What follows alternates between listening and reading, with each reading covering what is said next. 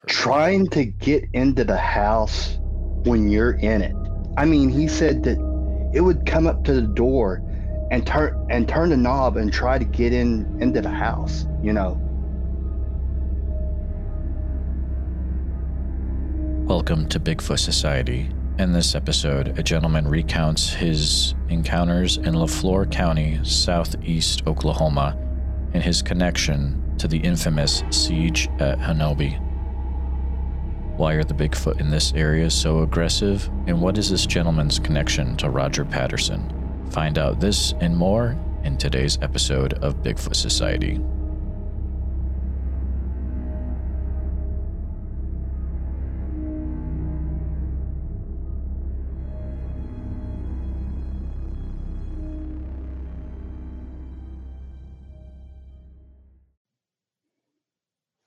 Mike, welcome to Bigfoot Society. Glad to have you on today. For those listening, Mike is from southeast Oklahoma, specifically the LaFleur County / Latimer County area. How are you doing today, sir? Man, I'm good. How are you, Jeremiah? Having a great Sunday afternoon, able to talk about some Bigfoot stuff, and that's a great afternoon for me. But we were talking on Facebook earlier, and it sounds like you've got some interesting stuff that you've run into down there. But do you mind if we start out by you sharing a little bit about yourself, your story, and whatever you want to throw out there? Yeah, sure. So I was in the military for 10 years active duty, 7 years Navy, 3 years Army, 3 years Oklahoma Army National Guard. So, you know, whenever I'm out and about, I'm pretty well, you know, of my surroundings. You know, I know I'm conscious of my surroundings and what's going on, because of training. So, uh, I think it was 2013, Thanksgiving morning. I was fixing to leave to come over here to where I live now to my grandma and grandpa's place for Thanksgiving, lunch. And my mom worked nights and she was going to get a nap in before she come over. And she said, "Be sure to go out and check Tim's deer feeder," which is my mom's uh, boyfriend that he recently died a couple of years ago. And I said, "Sure, I'll go out and check." So I was I was going out there and I would say about 20 feet away from the deer feeder, and I heard a loud rustling in the trees. And I looked, and man, this thing was huge, dude. This thing was about 7.5 foot tall. I mean, black hair, and I just froze. I mean, I've never froze before, and my hair stood up on my arms, and it kind of snorted and turned and went through the trees. And when he was going through the trees, he, these little pine trees and cedar trees were just like swaying back and forth. And I was like, holy, you know. and and then I never seen anything else from him except for a track that I'll send you an email later on to show you what it looked like. I mean, you can hardly see it. So, I mean, it was a short encounter, but you know, it I would say it was I was a skeptic, but I'm not a skeptic no more. Did you see these up in the trees, or did you see them on the ground among the trees? What do you mean the Sasquatch? Yeah. Was it like was it traveling through the trees, or it was No, walking on no, the ground? it was walking on the ground, and Okay. it was just standing there. It was watching the deer feeder because Oh wow. there's a game trail right there. I mean, it's close to the house. I mean, it was like, I would say 75 to 100 feet from the house. Did you notice any details about the head of the creature that you were able to see? Typical kind of, big, no neck, kind of conish, round conish head. It's what everybody says it looks like. I've never been so locked up, and it was like it was trying to communicate or something like that. Like it was its defense, mechanism to, not holy crap, I'm gonna go after this thing. I mean, I went and looked after about 5 minutes, see if I could see it running out in the pasture or anything. There was no cow, no horses, nothing anywhere nearby. I mean, this thing was big.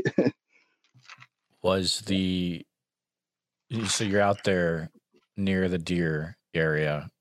Mhm. Did you hear anything else in the woods around that time, or how would you explain the sound of the woods around that time? Very calm. Very calm. Only when this thing was trying to get away that I heard trees and brush moving and stuff like that. That's very interesting. So did you get it was a view of the backside of the creature or the front side, or how would you No, the describe it? front, and then he turned and was running through the the bushes and the small trees, and whenever he would, I guess, come to a tree, he would push it because I could see the top of the trees like moving. I mean, they weren't very tall. The trees were probably about 15, 20-foot tall trees, little bitty ones, I'd say about 6 inches around, maybe less. So you saw the front side of it. Were you able to actually get a good look at the face of the creature at all? No, he was pretty well hidden. I mean, he was in hunting mode is what he was. And because, the deer feeder, if there's going to be an easy lunch, right there, to sneak up on a deer while he's eating some corn, then he's going to, do it. I mean, I've heard reports around here that, hunters seeing them carry 300 to 400 pound hogs on their shoulder. Yeah. Yeah, that's intense. I'm curious, when you're looking at this creature by the deer area, was there anything about how the creature was standing or anything like that made you think, okay, this creature's in hunting mode? Well, he was just, he was standing close to the tree limbs, so I could barely see him, I mean, there's a little bit out of him. I could see an arm and a leg, but he was, he was peeking back and forth, and then that's when I actually, in my brain, I could figure out what it was, and I was like, holy cow. And that's when I locked up and the hair stood up on my arms and my back of my neck. And that's never happened to me before. I mean, it was just a cool experience. So that's I got excited. Oh yeah, I would too. Did the residents of that area, of that house, ever hear any sounds in the woods? Anything weird? Well, only thing is, at my mom had a dog, border collie, and she would let her out at night, and she would always come to the door, wanting back in, and I think there was a family well, actually, I'll get into that here in a little bit about where they are actually here in my area, the two places that I know of where they are at. So, but I think they like to pester people's pets a lot around here too. So, throw rocks at them and stuff like that. So, yeah, totally gotcha. That's a fascinating. That's your first encounter. Back in 2013, around Thanksgiving. Oh And no, actually Thanksgiving morning. And what a Thanksgiving that was, I oh mean, yeah, I mean, I bet you had your. So here's a question: you get back from into you get back inside. Then what happens, Mike? Do you tell everyone right away, or are you sitting on this for a while? I'm kind of sitting on it for a little bit, I mean, I well, see, I was at my mom's house, so I was coming over here to my grandparents' house where I live now. So, I mean, you know, I went and checked for tracks and stuff. But of course, I went to my truck and got my pistol first.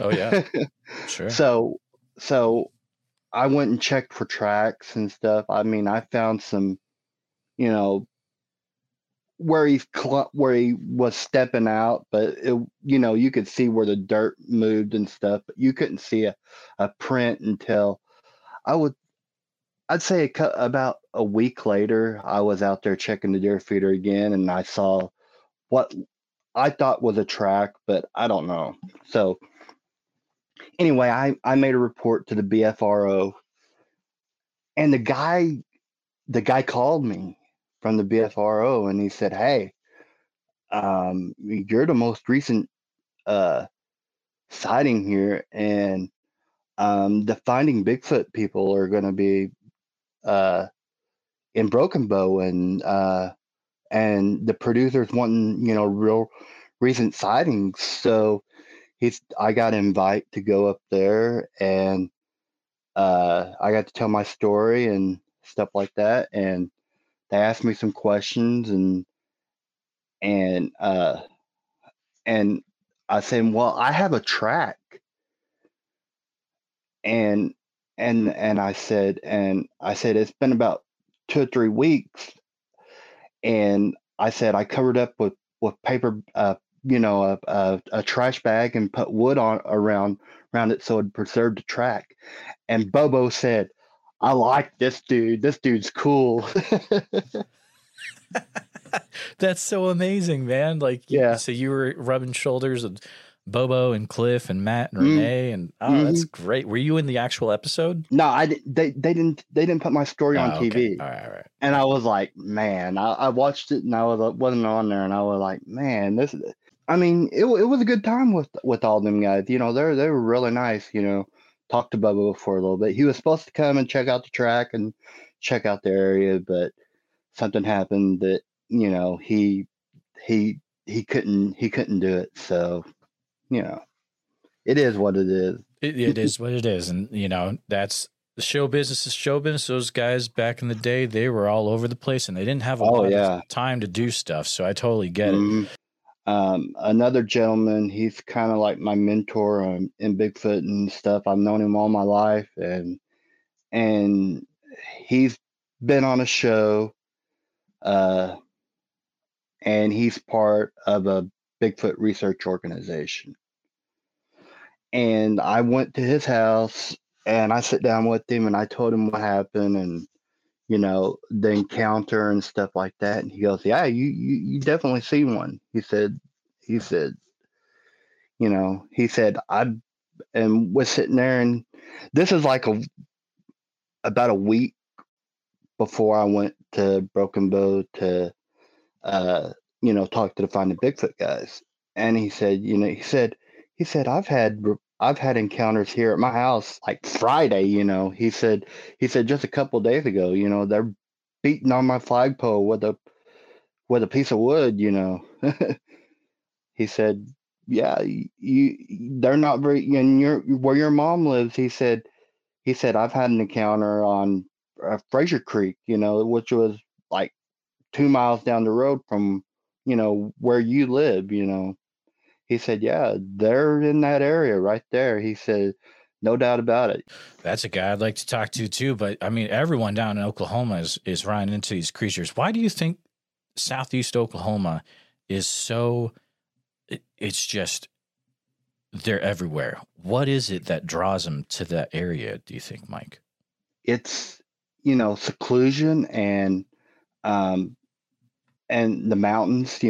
I mean, we we got some of the best deer and hogs and game in the United States down here. I mean, I can go a mile south of me to the potato hills, what we call the potato hills, and the deer are like 10 to 12 point bucks all day long in there.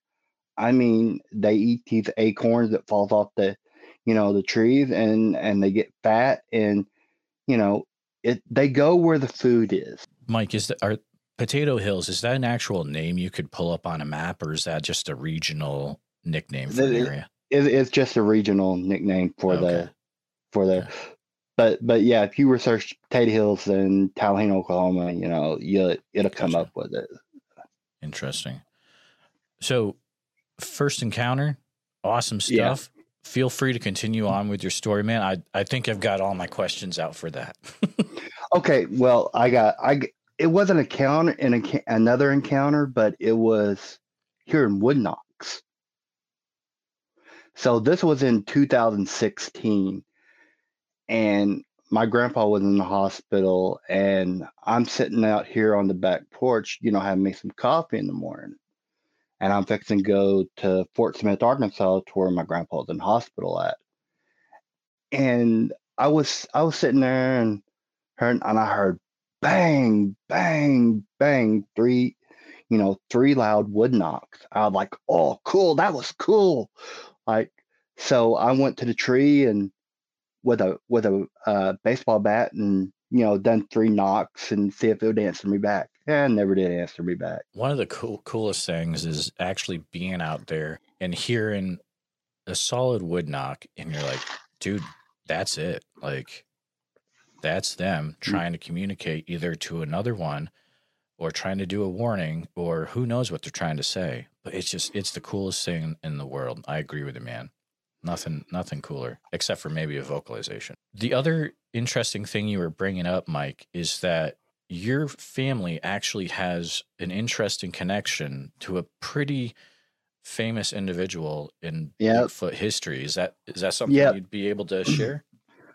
So, oh yeah, sure. I mean, my family they're originally here. Both sides, my grandma and grandpa's family was both from here in Oklahoma. My great grandma's family, my great grandma, and then they lived in Chelsea, and then they moved to Oregon, California area. So my grandpa was from Sardis, which is by Sardis Lake, and he went up to Oregon and to work in the the woods, working the wood factories and stuff like that, where they make plywood and stuff like that. So they met and they got married, and they were both Okies, so it matched. Well, then they later on moved into Washington area, Kennewick, Findlay, and that area of Washington State. So my grandpa rodeoed. He was a steer wrestler and rodeo, and he got to be friends with the Patterson family, which he was really, really good friends with Les, Roger Patterson's brother. And my grandpa met Roger at Les's place, and he brought the video and the foot cast and stuff like that, and showed it to everybody on a real projector and stuff like that. And it's just amazing that you see all these, and that, like, oh, grandpa would say, oh, I know Roger, he filmed that. And he was telling the story of Roger. He said, Roger said that whenever they was going down the trail, and they rode up on this Bigfoot on horses, the horse reared up and threw Roger off. I mean, Roger was a good horseman, and the horse threw Roger off, and that's why, the camera was, wasn't so focused and stuff like that at first, and it looked like it was fumbling around. It's because Roger got thrown off the horse. He had the camera hanging on his side, and he went to put it on the log to, film this creature, going down the creek bed. I mean, it was, it's the most unbelievable video that you ever seen. All these people that, say, oh, it's a fake, I don't think that video is fake at all. I mean, later on down the road, after Les died, all these people come out and started trying to, say it was a fake video and stuff like that, and that, Roger was a con artist and stuff like that. I don't believe that. From the stories that I've heard, I think it's a legit video. Roger Patterson and Bob Gibbon, they filmed Patty back in 1967. And then Roger Patterson passed away in 1972. So a few years after 67 is when your grandpa would have been showed that video by Roger. And Les, what Les said is going to lead into another story. Okay. So did you get the link that I sent you to about that story, the siege at Honabi? The siege at Honabi? Honabi. It's pronounced. So, Mike, let's talk about this for a minute. Yeah. Because after you did, I was like, holy mackerel, like he's talking about the big thing that happened like 20 years ago. And then I started watching some stuff and I was like, okay, this person's saying it this way. This person is saying it. So it sounds like Obi-Wan Kenobi. What's the way that the people that live there are saying it? Okay. So I don't know the exact date. I mean, I know Mike and Tim personally. I mean, Mike's my mentor for Bigfoot and stuff that I go to him about. I mean, his wife's mom was my Head Start teacher and when I started school. So I know his wife's, family. I mean, my uncles and her brothers used to run around a lot. So, just to give you an idea, I know this family very well. Okay, so I was probably about 20 at the time because I was about to go into the Navy. And and let's see, we heard rumblings that something has happened up in Honabi at Tug's place. We call Tim Tug. And my grandpa told me that they shot a Bigfoot up in Honabi on Tug's place. I was like, oh, that's cool. So the way I heard how things went was in that area there was a clan of Bigfoots, and they were going around the house at Tim's place, Tug, and they were looking in the windows and scaring the little girls, and making faces at them, through the windows, and they were stealing deer meat, and it was getting worse and worse and worse. And so Mike comes up and they call, they call the Bigfoot guys, which I think one of them was on the phone with Matt Moneymaker. And the people around that area, whenever all hell was going, breaking loose, it sounded like a war was going on up there. I mean, guns were firing all the time, and these things were really aggressive. Mike and them, they weren't aggressive with them until they started getting aggressive. So he said that he You gonna ask a question? I want to jump in real quick for Okay. context for the listeners. People might be thinking this happened in the 70s or 80s. This only happened in January-ish of 2000. So this is within the last 20 years. Okay. Yeah. Continue. So, I mean, they were still on deer meat out of the freezer and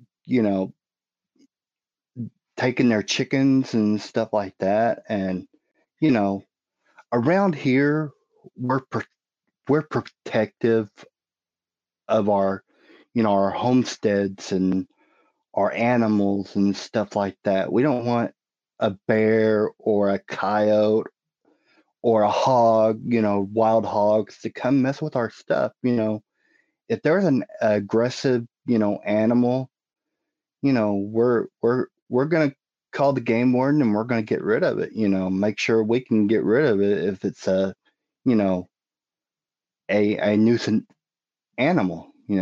Well, these were being nuisance animals, and I mean, Mike, he didn't, he's heard the stories, but he didn't believe until he actually saw one and shot it. It's an incredible story, and on the BFRO website, you can really get into the whole report. I think is more than 20 pages long. It's massive. And oh yeah. So you mentioned that these things were getting aggressive. Do you think, like, what constitutes a Sasquatch getting aggressive in this situation that you've heard? Trying to get into the house when you're in it. I mean, he said that it would come up to the door and turn the knob and try to get into the house. I mean, you hardly ever hear reports of a Sasquatch trying to look through the window and scaring little kids. I mean, but we think that down in this area, I think there's two clans of them, one in Honabi and one on Winding Stair Mountain. I mean, it's a 10 to 15 mile, it's crow flies, as we say down here, between each mountain range where they're at. And,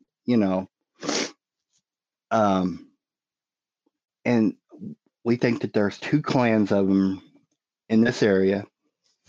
And we think that the one on Honabi are, I would say, really inbred it in. There's not a lot of them, but they inbreed into their clan. They ain't going out and finding new mates or anything. They're staying with each other and they're inbreeding with each other. And we think that that's why that they are so aggressive in that area. There was multiple Sasquatches. I mean, there was multiple Bigfoots, coming to that property, with the other ones. I mean, it was like a war. You've heard of the Indian and Sasquatch wars, right? So Mike shot and killed this Bigfoot,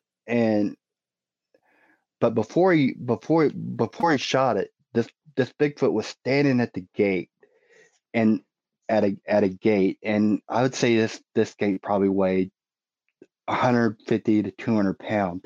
He said the Bigfoot grabbed this gate and shook it as hard as he could and was roaring and growling at him and stuff like that. And Mike said, I got to put this thing out of its misery. I mean, if I don't, he's going to come into this house and kill everybody, So he shot it and killed it. He said when he looked into the scope, he aimed for its head and shot him right between the eyes. And he said they were red colored eyes. I mean, and like when he killed it, 6 other Bigfoot came and carried it off. And there's reports of a logger at that time, loggers seeing 6 Bigfoot carry another Bigfoot across the road, running with it across the road. So eventually, things hopefully got back to normal for Mike. Well, it wasn't actually Mike's place. It was his brother's place. He was just helping his brother defend his homestead, Oh, sure. And after that, Tim's wife said, I'm not living there no more." She took the kids and they went back to town, and they end up selling the place, and or actually they ended up leaving the place and never coming back. I mean, they found a different place in town because they were tired of it. That's wild. And maybe this question is, if someday I get to talk to one of these gentlemen, I'll ask it. But that property, does stuff still happen there? I don't know. Okay. I haven't Gotcha. kept up with, I mean, that property, but I know where they live at now. They're Mike and Tim and them, that there's activity in the area, but he said these guys here aren't aggressive like they do. I mean, they'll come around, the house every once in a while, but if he said it's a totally different clan than what was up there. So I wonder if it's a thing where, as you've got these sections of Oklahoma where they have these areas where the Sasquatch, the Bigfoot live, like areas like we've all heard of the different areas out there, and as humans start to make places to stay, maybe by accident they're creating houses in these areas among the Bigfoot territory, and then that just leads into a terrible situation for these people, as you've been talking about. well, there's reports going back, from the Native Americans. This is Choctaw country, Choctaw Indians, and there's legends in the Choctaw people that say, they wouldn't let their kids run around after dusk because the tall man will get them. Wow. I mean, because the Choctaw Indians, they came from the Mississippi area and through the Trail of Tears to this area. I mean, and Sasquatch is, in most Native American, folklore, that, they lived with them, around them, they knew about them. Wow. Like around up in Washington State, the Sasquatch is on their totem poles, Oh, absolutely. You mentioned there's a clan around the Winding Stair Mountain.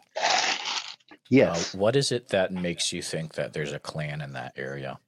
Well, that's where Mike and Tim and them, they all live, is at the base of Winding Stair. And and there's reports, of Bigfoots, being seen around Winding Stair and Wholesome Valley Road and stuff like that. So when people are seeing these creatures, these aggressive Bigfoot, are they saying that it looks more like an ape or more like some type of human type creature, or what are they usually reporting? I guess a human type, human type with a kind of a gorilla looking face. Sure.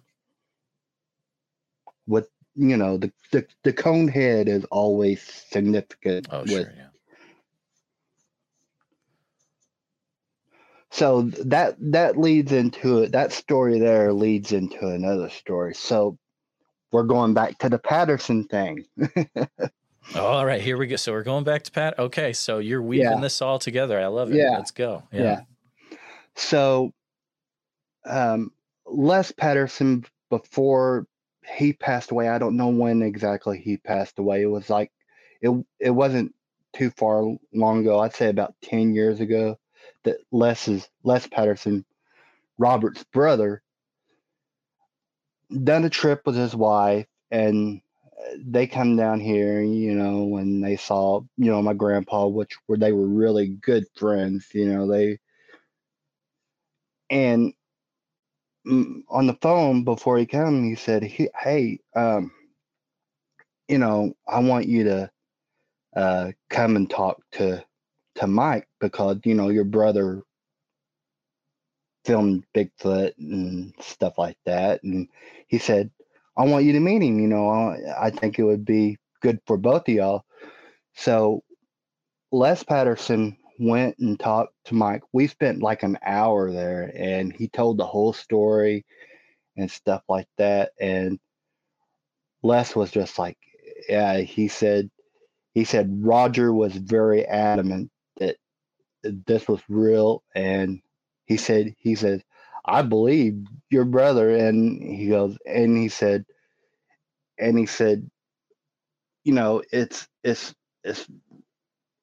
it's really weird, that connected to someone that knows the person that actually filmed it and stuff like that. So that was pretty cool. I was about 20 years old at the time that all this happened, and I was like, man, this is cool,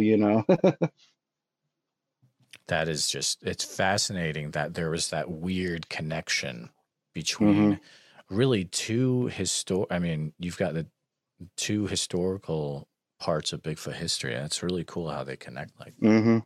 That's amazing. Thank you for sharing that. Yep. I want to bring back in something from our earlier interview. You had mentioned a hog over its shoulder story. Is that anything you can share? Well, I mean, basically, I don't know where I heard it. I mean, I think I may have heard it at the Finding Bigfoot thing, but I mean, people find, animals, half mutilated animals all over the place, I mean, for a long time we had, people had missing animals like chickens, hogs, stuff like that. We'd find deer, with their legs broken off, hind quarter broken off and just left there, or, the head ripped off and, all the insides taken out and stuff like that. Hold on. Those are some pretty intense statements. It's crazy that you're living in this area and this is commonplace for you. For the rest of us, we're not used to happening upon deer that have their legs ripped off or their heads ripped off. So this is actually happening in Southeast Oklahoma. You guys are running. Oh yeah. There's ranchers up and there's a lot of ranches like cattle, guy that has cattle up around Honubby, that they build 10-foot barbed wire fences, to keep the Sasquatches off of their places. Wow. Have you ever encountered any of these massacred deer yourself, or? No, it's just, people telling stories, hunters telling stories. Well, Mike, it's like, what other creature could rip the head off a deer or rip off its back leg? Only thing we have around here that could probably maybe do that is black bear. I mean, but, I mean, we have black bear, we have coyotes, and we have hogs and deer, I think they let some wolves out around here like 10, 15 years ago, but you never see them. And we have some elk, a few elk around here, not many, maybe 4 or 5, but that they let out around here. But, that's the only thing that could rip the head off a deer and pull out the insides, and eat what it wants and leave. Oh boy, that's just. I'm not sure what to do with that, man. That's really, really intense. Just to think that you guys have to deal with that. Are there accounts or encounters you've heard that there's some accounts from your area that get all over the place, like the siege story. Mm-hmm. Are there ones that you're like, wow, this is kind of cool, but people just don't really talk about it? I mean, there's a I think a Girl Scout camp sighting and story that I forget. I had to look through the BFRO stuff. Okay. But I think that happened in the 70s, and that was the only one like that was kind of famous before, what happened in Honabi in 2000. So I mean, it's common lore around here. Hey, there's Bigfoot up in Honabi. You better be careful up there. I mean, everybody knows what happened up there, and nobody really wants to talk about it. And I mean, because some people say, oh, like, he crazy, he believes that. I'm like, yeah, I do believe that. I'm not gonna say my friend's crazy, and since I've known him all my life, and one of the best guys I know. I mean, he was such a good friend and family. He was pallbearer at my grandpa's funeral, and I'm not gonna say my friend is a quack, or anything like that. I believe what he said, and anybody else says anything, it's it's just not,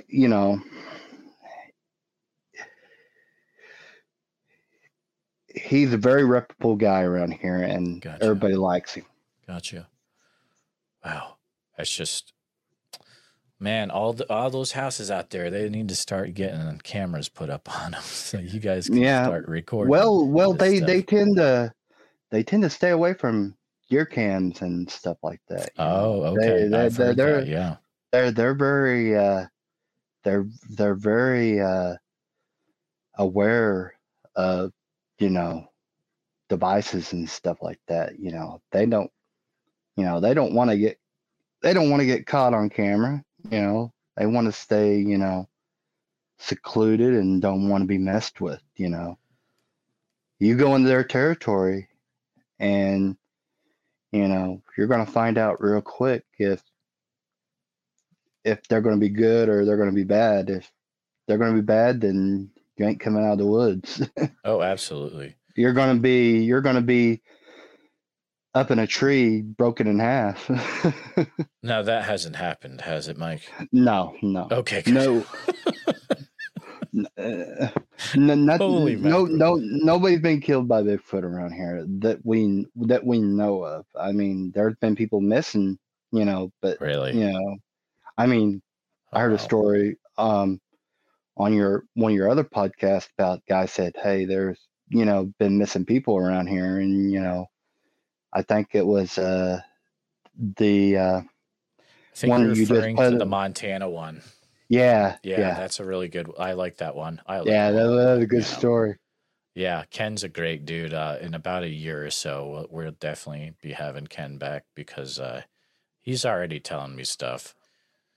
I'm like, oh my goodness, I need to have you back in the future, dude. But yeah, I got a left field question for you, Mike. Yeah, go ahead.